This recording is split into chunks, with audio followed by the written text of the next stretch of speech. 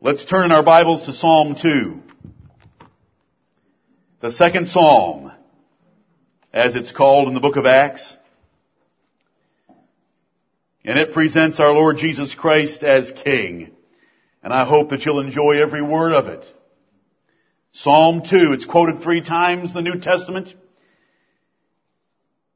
Hebrews chapter 1, Acts chapter 13, Acts chapter 4. And we read it together this morning. Let us all rise at the reading of God's holy word. Together. Why do the heathen rage, and the people imagine a vain thing?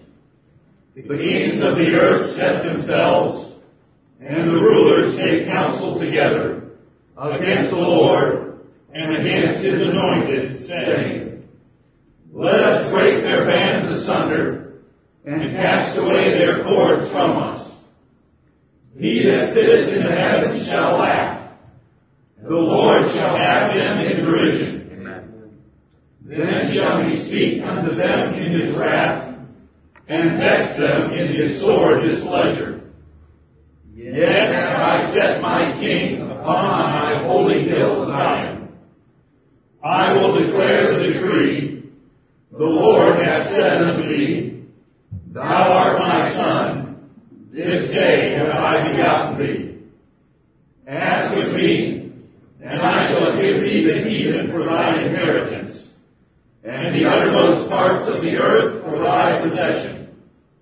Thou shalt break them with a rod of iron. Thou shalt dash them in pieces like a potter's vessel.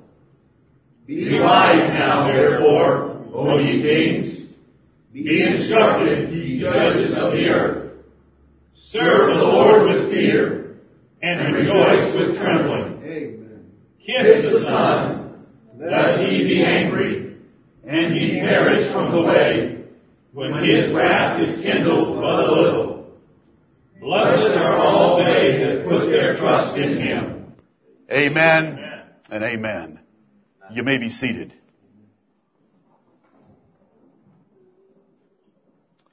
Jesus Christ is King. Amen. In spite of all the efforts of men to keep Him from King.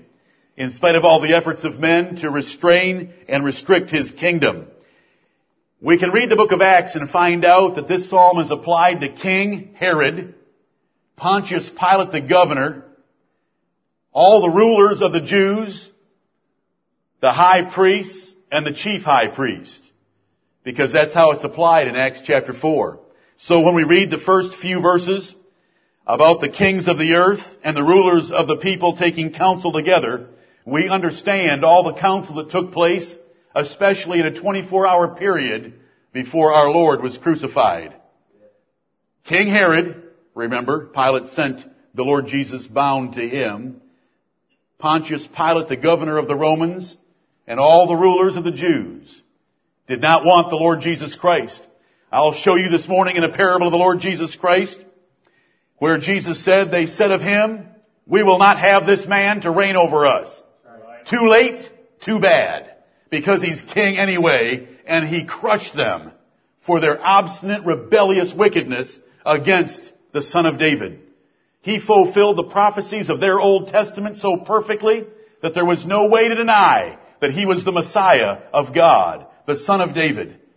And so we come further into this psalm and we see that God in verse 4 laughs at their rejection of His kingdom. He that sitteth in the heavens shall laugh. God the Father and the Lord Jesus Christ laughed at the efforts of the Jews to overthrow their kingdom. It was great pleasure to God to take the kingdom away from them and give it to us poor Gentiles. Amen. The Lord shall have them in derision. Then shall He speak unto them in His wrath. Remember, the king was wroth and sent forth his armies and destroyed those murderers and burned up their city. Then shall He speak unto them in His wrath and vex them. Vex them in His sore displeasure. And who is under consideration? The Jews that crucified the Lord Jesus Christ and said, as verse 3 tells us, let us break their bands asunder and cast away their cords from us. What does the Lord have to say about all of that? In verse 6, yet have I set my king upon my holy hill of Zion. 43 days after the Lord Jesus Christ was crucified, he was set down at the right hand of power, far above all principalities and powers, might and dominion, thrones and every name that is named, not only in this world but in the world to come. 43 days after they crucified him. 43 days after they crucified him, he was given the hosts of heaven as his armies. He was given the angelic host as his servants. He was given all power in heaven and in earth because he was Zion's king. Didn't matter what the nation of Israel wanted to say about him. It didn't matter that they were so wicked and devil-possessed that they said to Pilate, we have no king but Caesar. They hated Caesar, but they hated Jesus Christ more. And so the Lord Jesus Christ, here we read, God speaking of him, yet have I set my king upon my holy hill of Zion. We have a king, brethren, and his kingship, his office, his throne, his power, his might, his rule over his enemies has never been in doubt. And this message that I am preaching to you this morning and this evening was preached in all the world for a witness to all nations before 70 AD, so that all Gentiles and all Jews in all places would know that Jesus Christ is King, because he foretold in minute detail exactly what he would do to those rebels, and he did it. We have a King, and he's our Savior, and he came and sought us Gentiles while we were worshiping stumps, sticks, stones, and the host of heaven in various places on the earth. He sent his servants to find us and bid us to the wedding feast. I hope you're thankful this morning. We have a King and a Savior, because God hath made that same Jesus whom the Jews crucified both Lord and Christ. Amen. Verse 7 tells us, I will declare the decree, the Lord hath said unto me, thou art my son, this day have I begotten thee. Most theologians take verse 7 of Psalm 2 and say this decree was uttered in eternity past with the eternal sonship of Jesus Christ. Wrong. Very wrong. Right.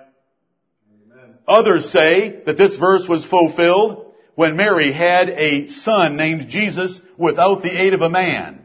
Wrong. Very wrong.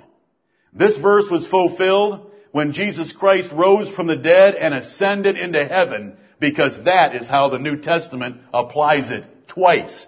Acts chapter 13, Hebrews chapter 1. God said, thou art my son, this day have I begotten thee. I have raised you to the place of preeminence as my firstborn son because of the resurrection. The resurrection declared Jesus of Nazareth to be the Son of God in a way that he had not been shown yet. But when he raised himself from the dead and was set at God's right hand, then this decree was fulfilled. Paul applies it that way in Acts 13 and Hebrews 1. And then he goes on to describe the great inheritance that he's going to give the Lord Jesus Christ of all the heathen. And do you know where we fit into that 8th verse? We are the heathen. Amen. We are the heathen. We're the Gentiles. We're the ones that did not know God, and we were without God and without hope in the world. But the Lord Jesus Christ broke down the middle wall of partition between us by the blood of his cross and has saved us Gentiles. And he sent his servants, apostles, prophets, evangelists, pastors, and teachers to compel us to come into his kingdom. And we are here in his kingdom by his great mercy and by the preaching of his gospel. Jesus Christ would break the nations in pieces, which he has done since the Roman Empire. There has not been and there will not be another empire like the Roman Empire and the Roman Catholic Church that came out of its ruins, because Jesus is ruling with a rod of iron, breaking the geopolitical map of the world into shivers, as the Bible describes them. Little pieces of broken pottery. The advice to all kings, verse 10, be wise. You are dealing with the King of Kings. Be instructed, ye judges of the earth, because you are dealing with the judge of heaven and earth and hell. Verse 11, serve the Lord with fear. We are here this morning not having casual worship, not having contemporary worship, Because we're told that acceptable worship is worship that is done with godly fear. We want to fulfill that 11th verse. But I want to tell you, my brothers and sisters, and the fellow citizens of the kingdom of heaven, that though we tremble before the Lord with fear, we do it with rejoicing. Yeah. Rejoice with trembling. Verse 12, kiss the Son. We want everything we do today to be a kissing of the Son. As we sing, kiss the Son. As we pray, don't let your mind wander. Kiss the Son of God. Kiss the Son. And that is to kiss His feet. That is to kiss Him in humble subjection to His rule. That is to kiss Him as a sovereign. That is to kiss His hand and beg for His mercy. Kiss the Son, lest He be angry. Because the Son of God that we worship does get angry. I don't care what the rest of the world wants to say. They can say whatever they wish, and they can watch their Left Behind movies forever for those that want to take the prophecies that have been fulfilled and jam them out into a worthless future. Right. Because they don't want to worship Jesus as King. That's right. But Jesus is King. Kiss the Son, lest He be angry and ye perish from the way when His wrath is kindled but a little. Right. In 70 AD, it was not kindled a little. It was kindled a lot. The wrath had come at that time upon them to the uttermost. 1 Thessalonians 2, which we'll see shortly. But let's kiss the Son. Every song that we sing, every prayer that we make, every word that is spoken from this pulpit, hear it, believe it, and humble yourself before the Lord Jesus Christ, because that is what this psalm ought to do for us. Blessed are all they that put their trust in Him. Amen. He is a great king and a sovereign over His enemies, and He'll crush them and grind them to powder. But He is a loving Savior to those that put their trust in Him.